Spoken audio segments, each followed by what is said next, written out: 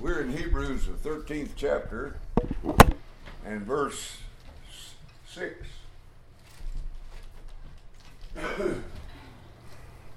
Now, to refresh our memory, the 13th chapter, he's making an issue about faith, that it is very crucial.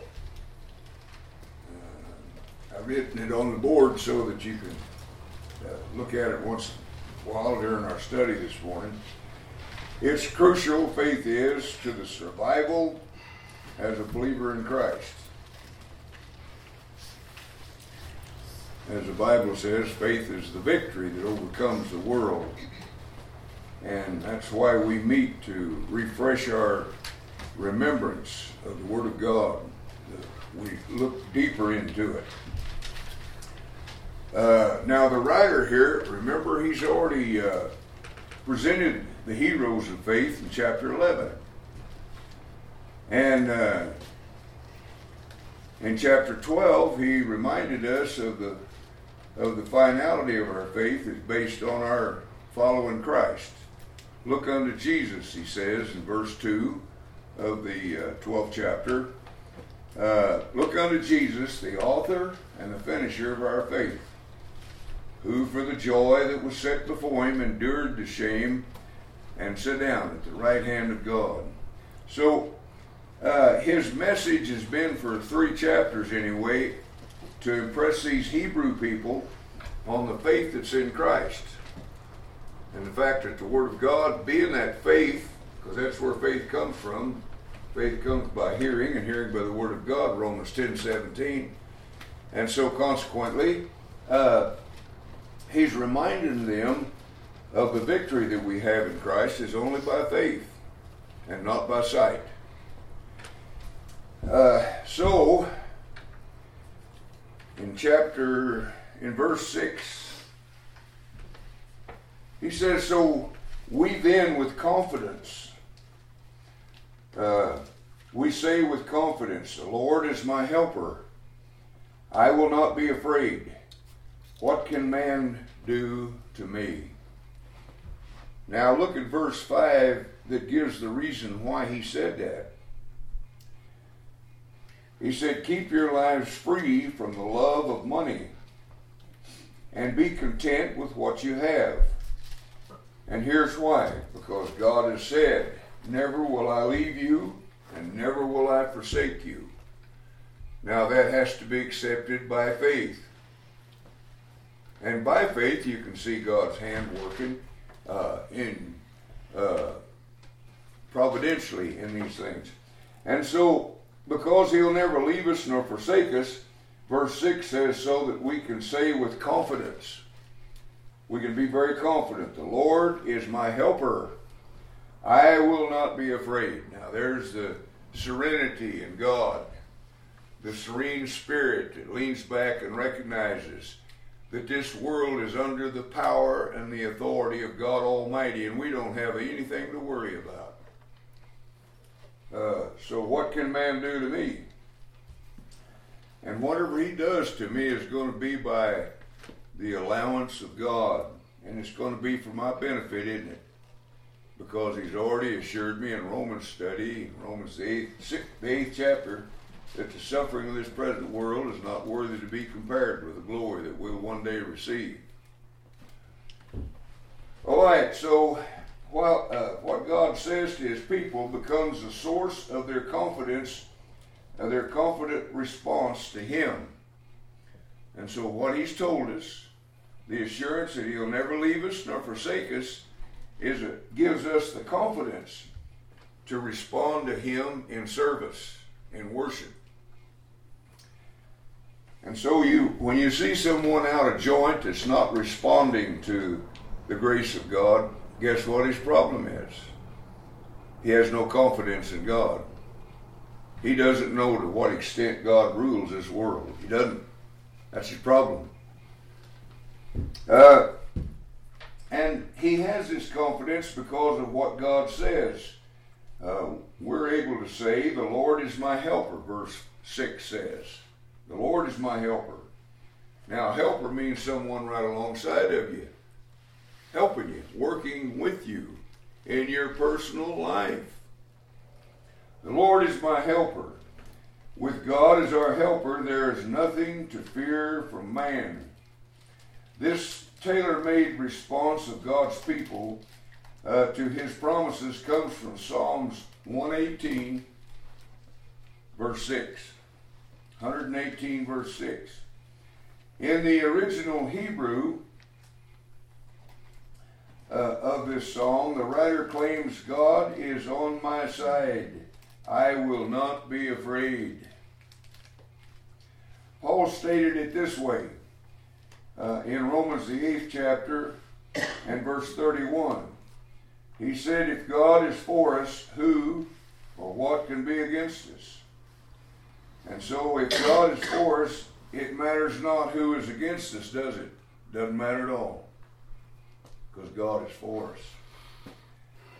But if God is against us, it matters not who is for us. Psalms 118 is definitely a messianic psalm, as it speaks of the man in Christ. It talks about the coming of Christ as the stone that the builders rejected has become the capstone. That's in verse 22 of that psalm, Psalm 118. Now,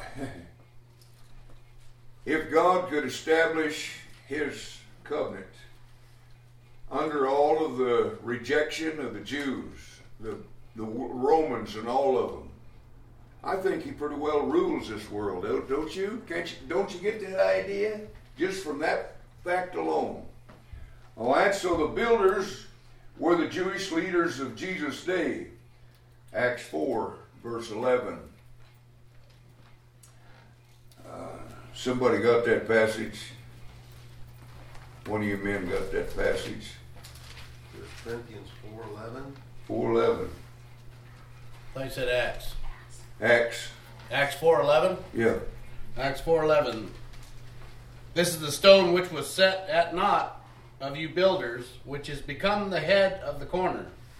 Yeah, they were the builders, the Jews were, and the stone that they set at naught was Christ Jesus. And that was the head of the corner. Now, in the old architecture, if you look into that, back in that time, buildings generally stood on one or two pillars. That's why Samson asked that little boy. Samson was blinded, and he was brought out, and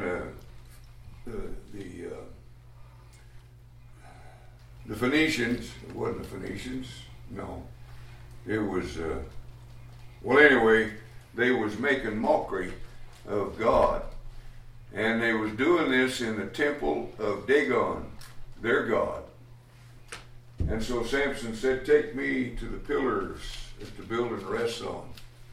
And he got between them, and he prayed to God, and he got the strength to push those pillars over and collapse the whole building. And he killed more that one time than he ever did in all of his life. And you remember he did kill them when he was delivered to the Philistines earlier. In fact, he was singing his little song of victory and throwing bodies over in this pile and over in that pile. Yeah, it was the Philistines. Yeah. All right. So Messiah will build his kingdom in the day the Lord made. And it will be a day to rejoice and be glad in, verse 24 says. Now, just because you read the word day, it's not talking about a literal 24-hour period. This is the day of the Lord, and it stretches throughout centuries. But it's his day. It's his day in the sun.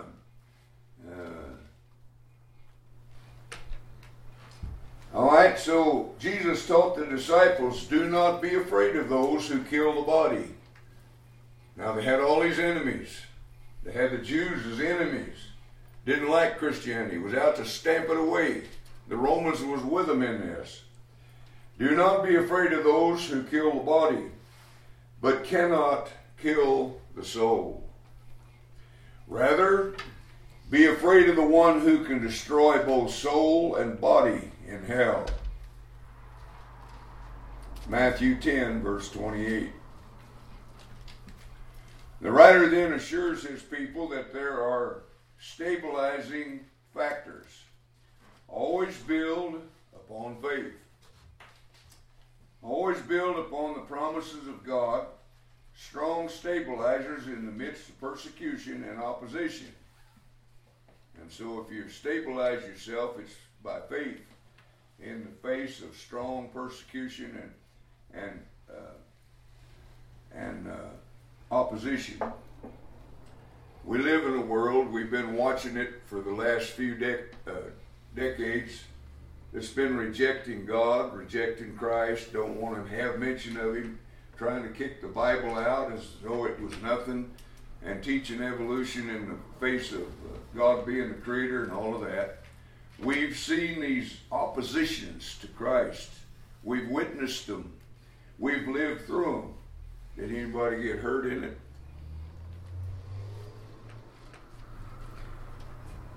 Since God is for us, who or what can be against us? And as verse 5 says, never will I leave you and never will I forsake you. We have that confidence by faith. So faith is still critical, and it's crucial to survival. If we're going to survive in this world, that's what it's going to be by, is our faith. Our assurance that God is with us. So he's telling these Hebrews they must never leave the faith principle. We walk by faith and not by sight. That's the nature of it.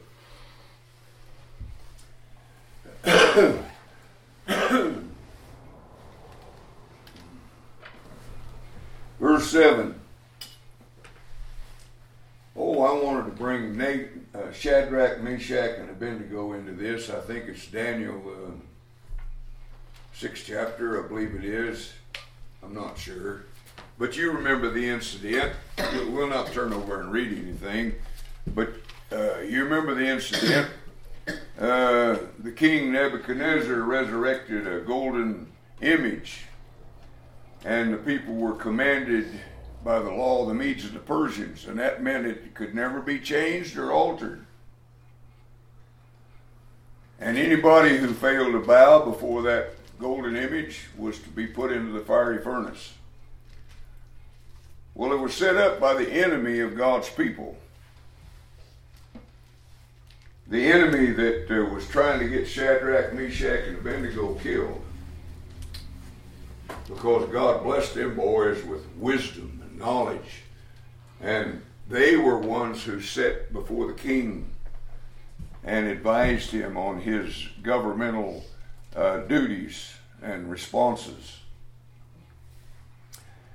And so they didn't bow before that golden image.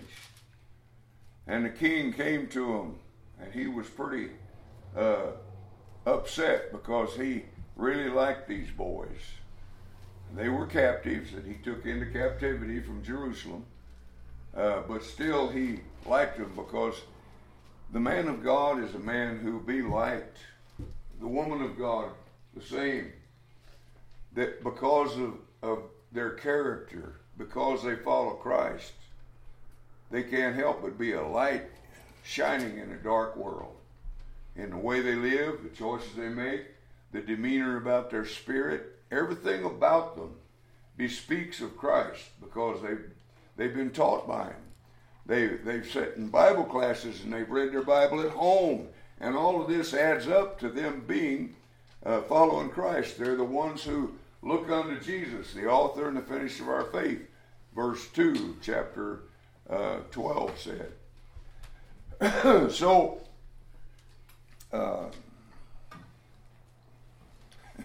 you were at Nebuchadnezzar's rage. Yeah. So Nebuchadnezzar is pretty proud of these boys. And he knows he can't change it or alter it because this law was signed according to the Medes and the Persians. Couldn't be changed or altered at all for nobody.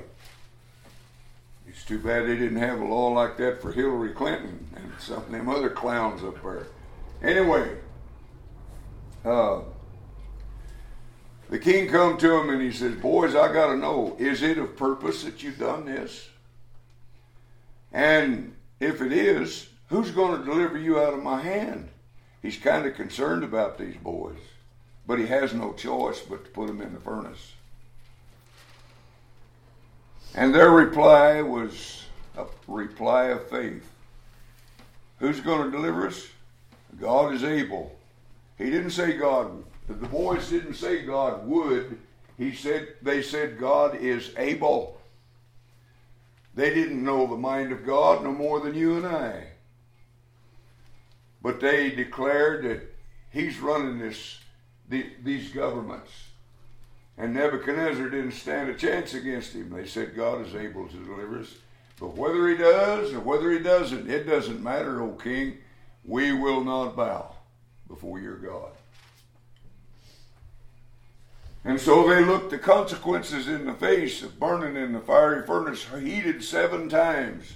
That meant completely, as much as the furnace would allow, without blowing up. And they looked life in the face, and they was not afraid of what man could do unto them. And that's exactly what the writer here is admonishing them to do. The Lord is my helper. I will not be afraid. What can man do unto me? If he takes your head off, what did he do? Send you home. He sent you home. If cancer gets you, you're sent home. So you're more than conquerors in Christ, aren't you? As Paul said in Romans 8. So faith is very critical and crucial to survival. And they must never leave this faith principle. That's why he's spent 3 chapters just on faith. He started out in chapter 11 defining faith. Faith is the substance of things hoped for, the evidence of things not seen. Other translations says it a little different, says the same thing, but different. Says faith is being sure and being certain. Does faith have evidence? Well, yeah. Romans 1:20. The invisible things of God from the creation of the world are clearly seen. How? How are they seen?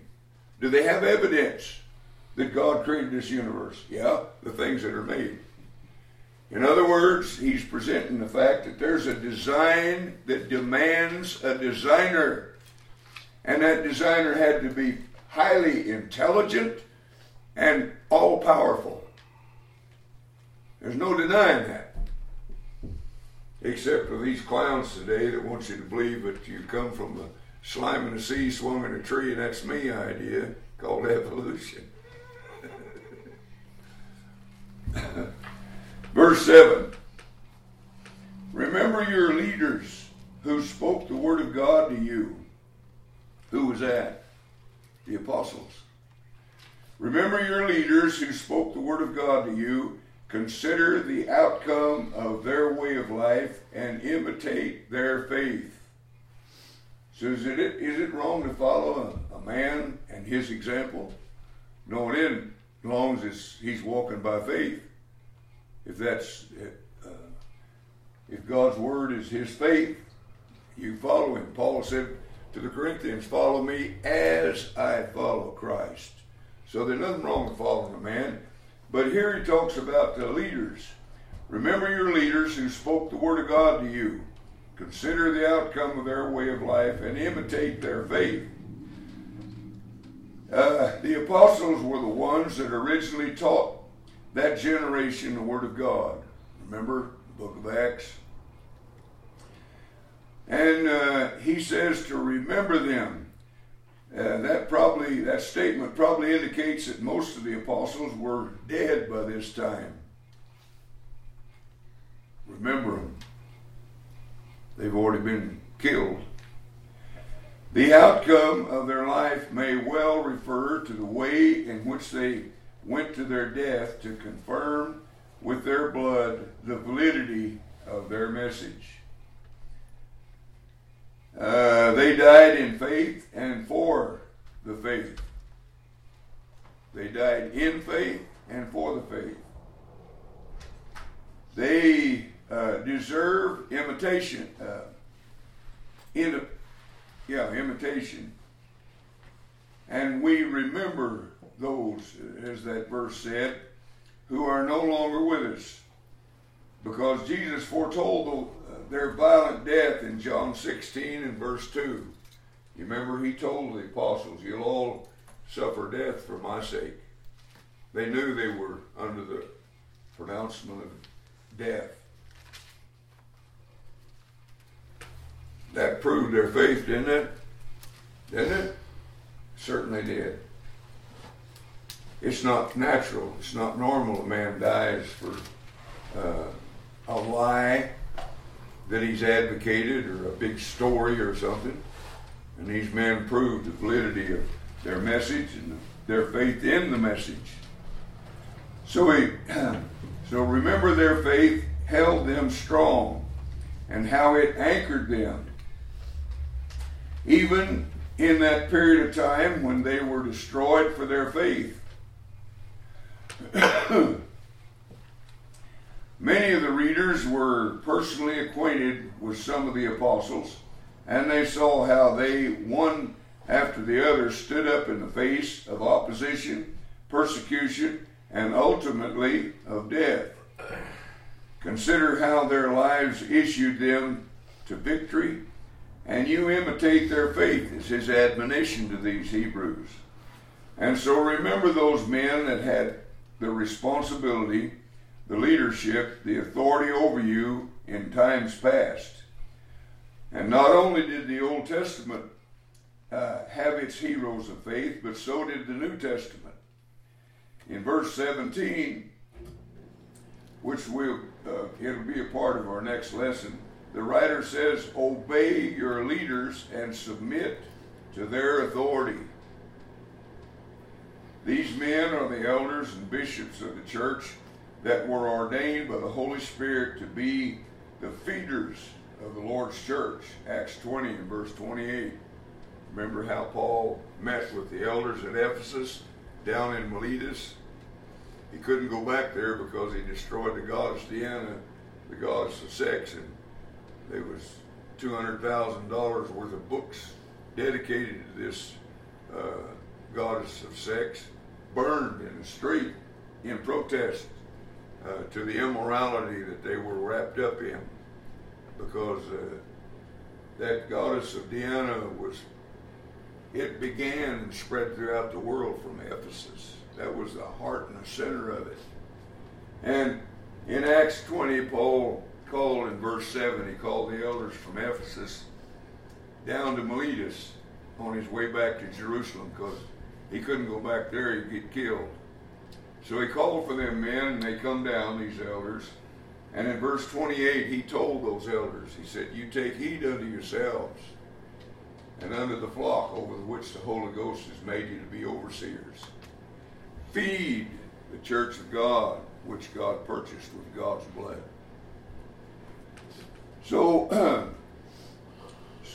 These men are the elders or bishops of the church that were ordained by the Holy Spirit to be feeders of the church. They are still alive and are to be obeyed.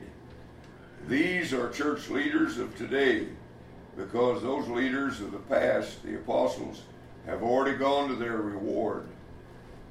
And they went there victoriously, maintaining their faith, even if their physical life was not preserved.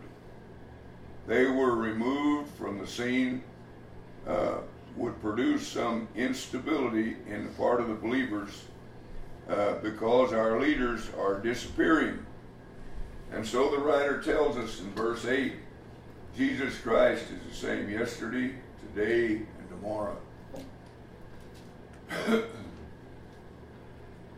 So the ever-present reality of Jesus is a stabilizing force of a Christian's faith. Follow these men who had faith, but recognize that Jesus is the one you're to look to. Remember the 12th chapter, verse 2. Look unto Jesus, the author and finisher of your faith. Well, here, Jesus is the force of a Christian's faith, because he's the same yesterday, today, and tomorrow. He does not change. So we can put our faith in him, can't we? And he is the one to whom we look. He's the one to whom we have our vision fixed. Remember chapter 12, verse 2. Fix your eyes on Jesus, the pioneer and perfecter, this translation says, of our faith.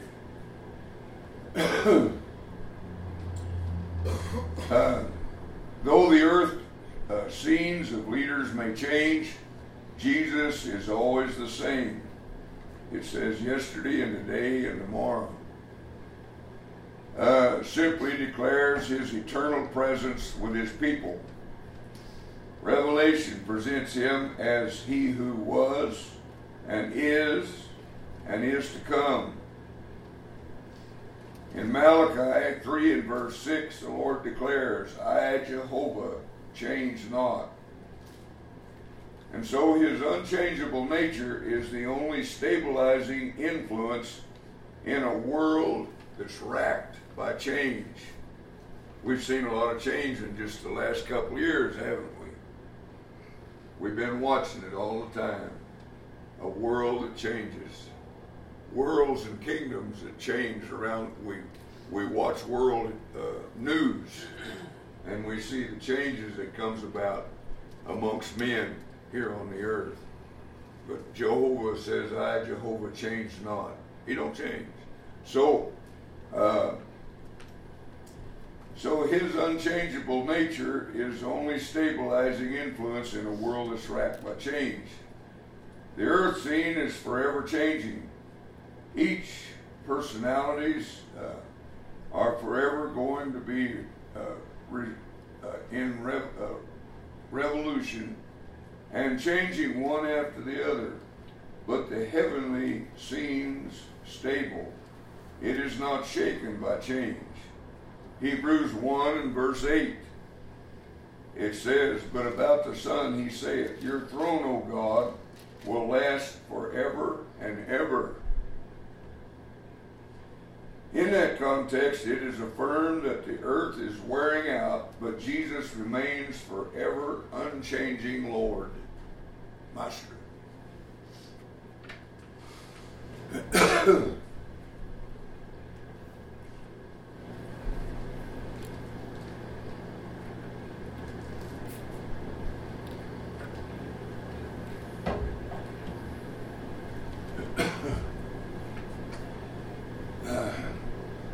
Verse 9. This is the last chapter of his writing, and he's leaving several admonitions with them that they need desperately to know. And here in verse 9 he says, do not be carried away by all kinds of strange teachings. Now there was a lot of strange teaching, wasn't there? We've already been introduced to quite a few of them just in other studies that we've had in Romans and different places of that time frame. So here, do not be carried away by all kinds of strange teachings. It is good for our hearts to be strengthened by grace, not by ceremonial food, which are of no value to those who eat them. And so here was these pagans wrapped up in ceremonial foods and all kinds of superstitious stuff. Remember, the pagans, if you study their religions, every one of them was concluded how? In a sexual act. Seems strange to me, but that's one of them strange doctrines, and here's another one. Some of the strange teachings were presented in verse 4 about the subject of marriage. You remember that study in verse 4? There was doctrines that was being suggested to tell us that the relationship in marriage is unholy. Remember that? And that's why he admonished them about marriage. Such false doctrines teach that the only way to be pure is to separate from any marriage relationship. And evidently, incipient Gnosticism was creeping into the church and threatening its family life. Now, we talked a little bit about that. The monks, remember, everybody knows about the monks. We saw them in the Vietnam War. They poured gasoline on themselves and set themselves afire and burned before the camera and stuff. Those are monks. And they had this idea that purification comes from abstaining from marriage. And you didn't dare eat anything that tastes good because you was appealing to the body. And they were punishing the body because it was evil.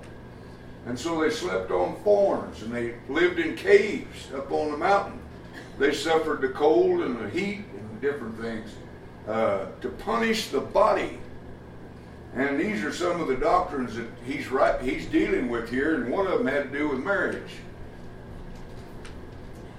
So in this verse, it has to do with the very physical food relative to the priests and their tabernacle privileges of eating of the sacrifices from the altar. Now, their food was physical, these priests. But the Christian's food is spiritual. And that's his point. But the spiritual upon the physical part of the man is sustained by God's grace. The spirit, not the physical, is sustained by God's grace. You got to feed the man, don't you? How long can you go without eating food for the physical man? Not very long. How long can you go without feeding the spiritual man? Not very long. Those who return to the Hebrew system, and those were the ones that the writer was writing to, they now are not all profited by their ceremonial foods. In verse 10, the writer will present the spiritual contrast that Christ offers his people. Because in verse 10 he says, we have an altar from which those who minister at the tabernacle have no right to eat. The cross of Christ is our altar. That brings to Christians spiritual privileges that the old Hebrew system, now defunct, could only speak about in predictive, shadowy form. And so everything in the Old Testament was again shadows of realities. The Old Testament did speak of the glorious festive banquet of heavenly food, but always for the age to come, which was with Messiah.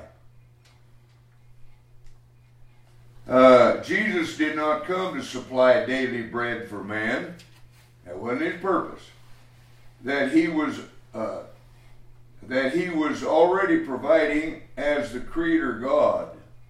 So because he's the Creator, he already provided food for us, didn't he? Does he have to come and set your table and wash your silverware and put it out for you and pick up your hand and make you eat? No. He's the provider. He's the Creator. He made this world. And so it's not talking about that. But he did teach his people not to be concerned about what they will eat, drink, or wear. Now we're going to take a little time here and read some of these passages in a moment. Pagans worry about these things. Pagans worry about what they're going to eat, what they're going to drink, what they're going to wear. Such concerns would be contradictory for a Christian. Jesus promised that if men place the kingdom of God and his righteousness first in their lives, then all their needs of a physical nature will be supplied by God's providence. You believe that? Well, I've seen it proved. I've seen it in life's way. But let's look at the passages. Let's turn over to Matthew 6, and let's read verse 25. Well, we'll just read down through there a little bit. Matthew 6.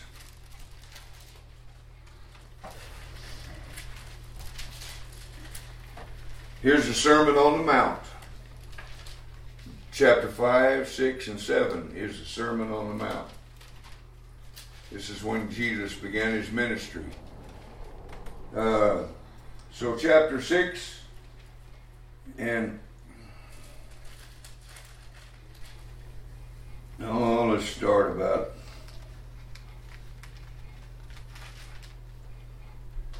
verse 25. Therefore I say unto you, take no thought for your life. Take no thought? That's what he said. For your life.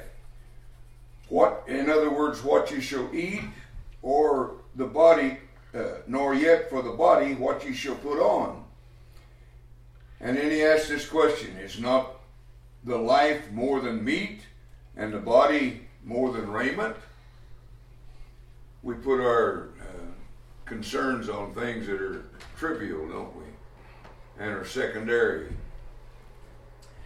And then he proves it. He says, behold, the fowls of the air, for they sow not, and neither do they reap, nor gather into barns. Yet your heavenly Father feeds them. What's he saying? God will feed you. God will take care of you. He's already said in here in our study this morning, I'll never leave you nor forsake you. And he asked the question, are ye not much better than they? Which of you by taking thought can add 1 cubit unto his stature? And why take ye thought for raiment? Consider the lilies of the field, how they grow. They toil not, and neither do they spin. And yet I say unto you that even Solomon in all of his glory was not arrayed like one of these. Because God dresses them, every one of them. Wherefore, if God so clothe the grass of the field, which is today and tomorrow is cast into the oven, shall he not much more clothe you, O ye of little faith? Those are cutting words, aren't they? We don't have much faith in God. But he will provide. The Lord will provide. And therefore, verse 31 is a conclusion. Therefore, take no thought, saying, what shall we eat, or what shall we drink, or wherewith shall we be clothed? For after all these things do the Gentiles seek. For your heavenly Father, he knows that you have need of all these things. He knows exactly what you need. He knows when your pantry is empty. He knows when your butt's hanging out of ragged clothes and needs a change or whatever. But seek ye first, of most important, seek first the kingdom of God and his righteousness, and all these things will be added unto you. What things? Food, raiment, whatever you need, because God knows what you need. And so verse 34 is another conclusion here. Take therefore no thought for the morrow shall take care of the things of itself. Sufficient unto the day is the evil thereof. You got your hands full with what you got to deal with today. Don't worry about tomorrow. There's a lot of young fellas that probably worrying about what they're going to do for a job that works out at Hanford or around in places like that where they might get run off for not having the shot. Well, the Christian don't worry about those things. It's out of his hands anyway. If they want to fire you for your stance against that, that's up to them. And if they do, you have no worry because God will provide.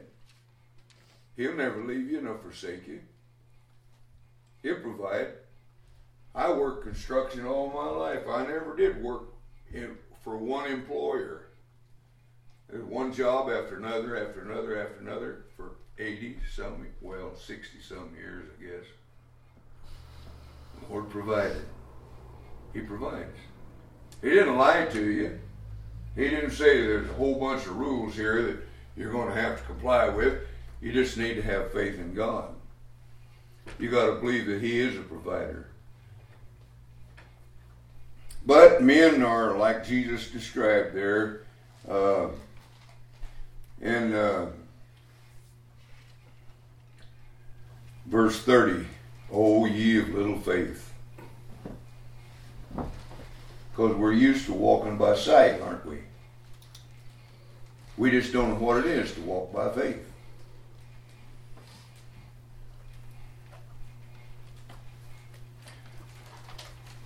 Well, I'm not teaching this necessarily. I'm just referring to it here because the Hebrew writer does. But he's not suggesting that you just lay down out here, well, the Lord's going to provide. He has provided. He has provided. Where do these big factories come from? Where did the technology that they've gotten rich on come from? Has God provided for the humankind? Oh, yeah. There was a time back in the 17th century, I believe it was, when the smart men of the world, they looked upon the scene and they said, in another 100 years, man's going to starve to death because the population will grow to the point that it'll be so big that the earth can't bring forth the groceries for him, and the farmer doesn't have the ability to farm for him because he's following a couple of horses plowing a field. Well, where'd we get the big old plows, 20 of them hooked to the back of a cat pulling across a mountainside? Where did we get the idea of and the technology of these combines? The levels themselves right out. They got air conditioning, they got music, and they'll take out about a 40-foot swath, something like that.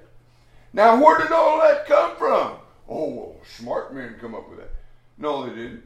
God's been with us all the way. We have our part to do, and He has His part. And so we're industrious, but we, in the final analysis, we rely on God. He's the provider. And so we don't have any worry as to what man shall do unto us or what this world thinks it's going to do to us. We're secure, aren't we?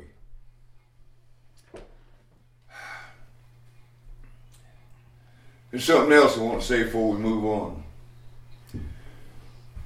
We've watched our government meddle around in arresting some preachers in religion today here in America, because they had their people come unmasked. I guess that's the best way to describe it. You need to take note that that was not the Lord's church. Those churches that suffered that was not the Lord's church. They don't even teach the new birth into the kingdom. How can they be the Lord's church? But my point is this. They ask for their recognition by the world. Those preachers of those churches, those members that got arrested and things, pushed the issue in the government's face. We didn't. The church of our Lord is kind enough and is focused enough that they're following Christ. They're not following the men. And so they're not out there looking for popularity, and they're not looking to have their face on television. But some of them are, not the Lord's people. And they was arrested because of that. Now, if you want to stand up boldly against the government, go right ahead, because you still got Romans 13, obey the higher powers, for there is no power but God. And the power that be is ordained by God. And the warning is, you obey them, because God didn't give them that sword of authority in vain. He didn't give them a literal sword. The sword stands for the idea of authority, and they'll use it on you. But those religious people that went to jail because they didn't comply was the ones that put it in the government's face and pushed the issue to where the government had to do something to them. But has the church been bothered? Well, not at all. And of course, if God seen fit to let them bother us, it would be to manifest our faith. It wouldn't be a hurtful thing, would it? Now, it may be hurtful within itself to us, but in the overall picture, it would be a blessing, wouldn't it? Because it would manifest something to Benton City, wouldn't it? They'd see our faith, wouldn't they? After all, we're a light set on a hill. Let's go over and read Luke's account of this, and then we'll move on. Luke 12. verse 29 through 31.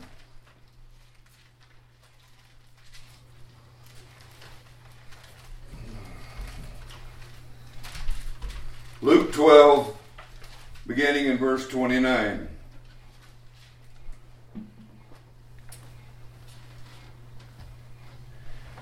Seek not ye what ye shall eat, and what ye shall drink, and neither be of doubtful mind. Why? For all these things do the nations of the world seek after, and your Father knows that ye have need of these things. He knows you, doesn't he? He knows your name. He knows where you live. He knows you. He knows more about you than you know yourself. And he knows what you need. But rather seek ye the kingdom of God, and all these things shall be added unto you. So what's the first thing you seek? You put the kingdom first. Doesn't mean you abandon your work or your vocation or your business. It just means that comes second to worship and serving the Lord. That's what it means. Fear not, little flock, for all is your Father's good pleasure. For it is your Father's good pleasure to give you the kingdom.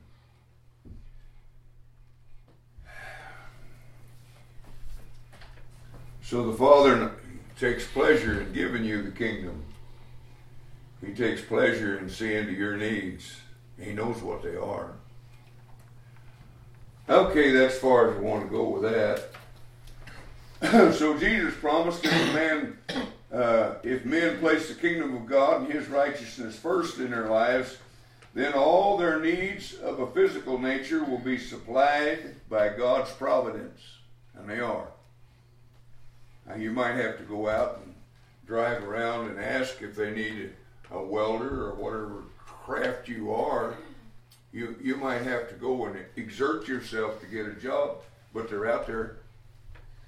Right now there's more jobs than there are people wanting to work and fulfill them jobs.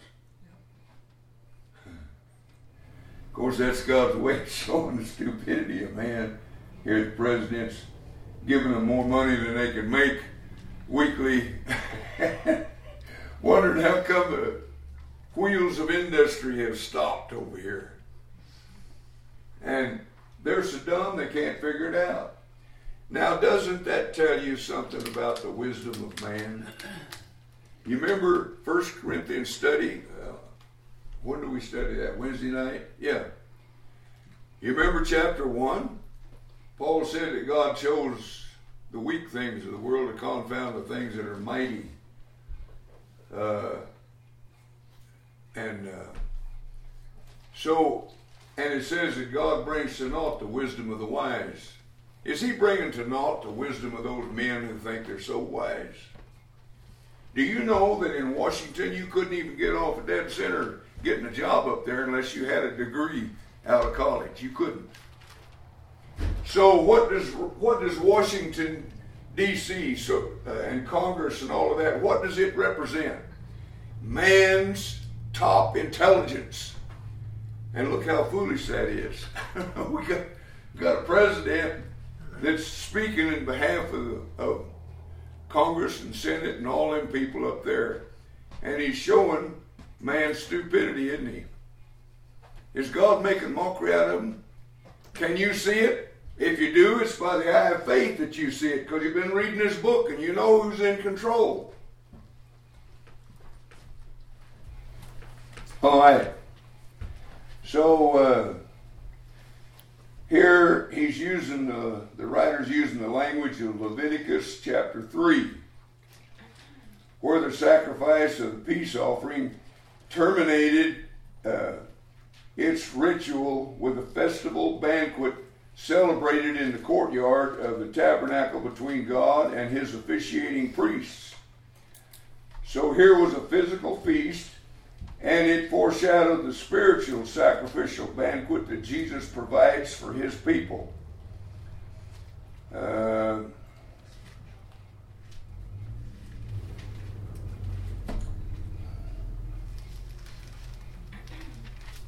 Our time's up. I want us to go and look at these, what the Lord said about what's provided for his people. Let's look at two of them and then we'll stop there. Matthew 22, 1 through 14.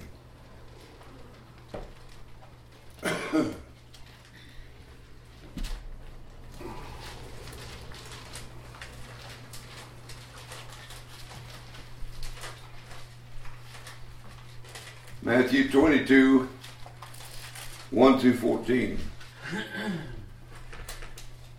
And Jesus answered and spake unto them again by parable. And he said, The kingdom of heaven is like unto a certain king, which made a marriage for his son.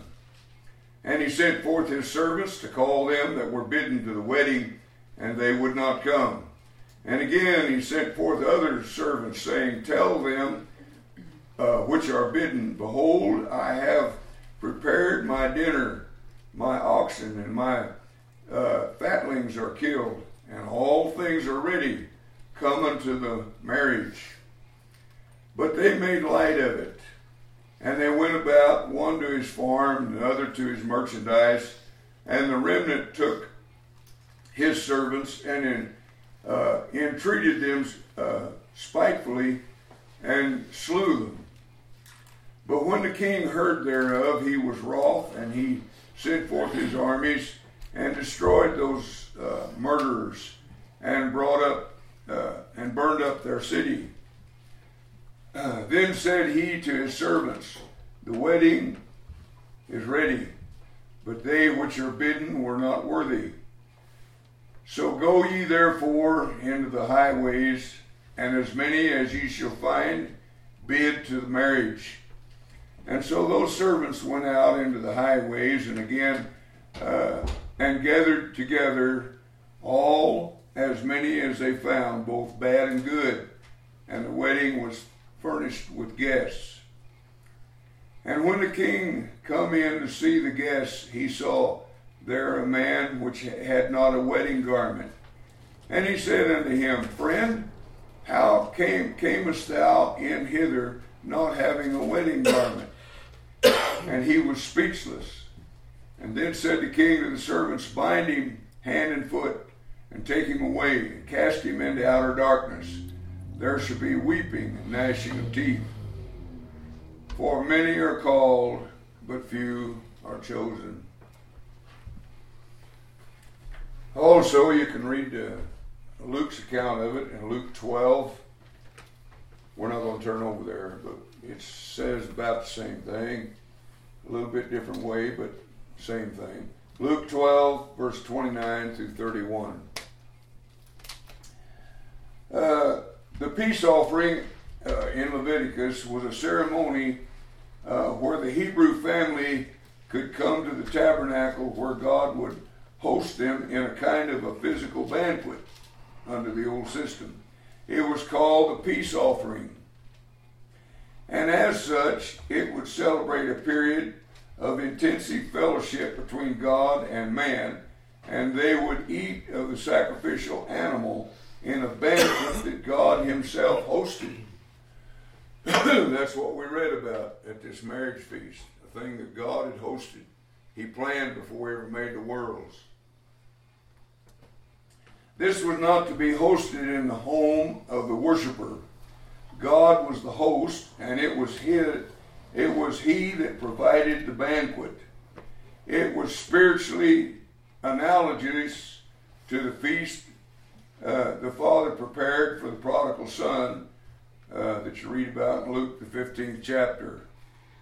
When the prodigal son came home, the father celebrated the joyous reunion with his son. He had a banquet, and the father hosted the banquet. Well, the father in the context is God in that picture. The prodigal son is the unfaithful, temporarily unfaithful child of God who has come back home. God has welcomed him back. He's forgiven his sins and celebrated this great banquet. And so the writer here tells us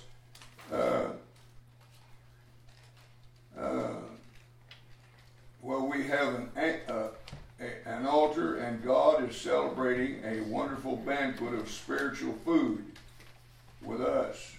Jesus brings to us food that will delight the soul of a man. He has told us in the Beatitudes, Matthew 5, 6, and 7, that blessed are they that hunger and thirst, as he used physical appetite to define spiritual qualities. Well, that brings us to verse 12, and I'm going to stop right there. Verse 12. Today's the 7th. I guess it is. Somebody wrote it on the board.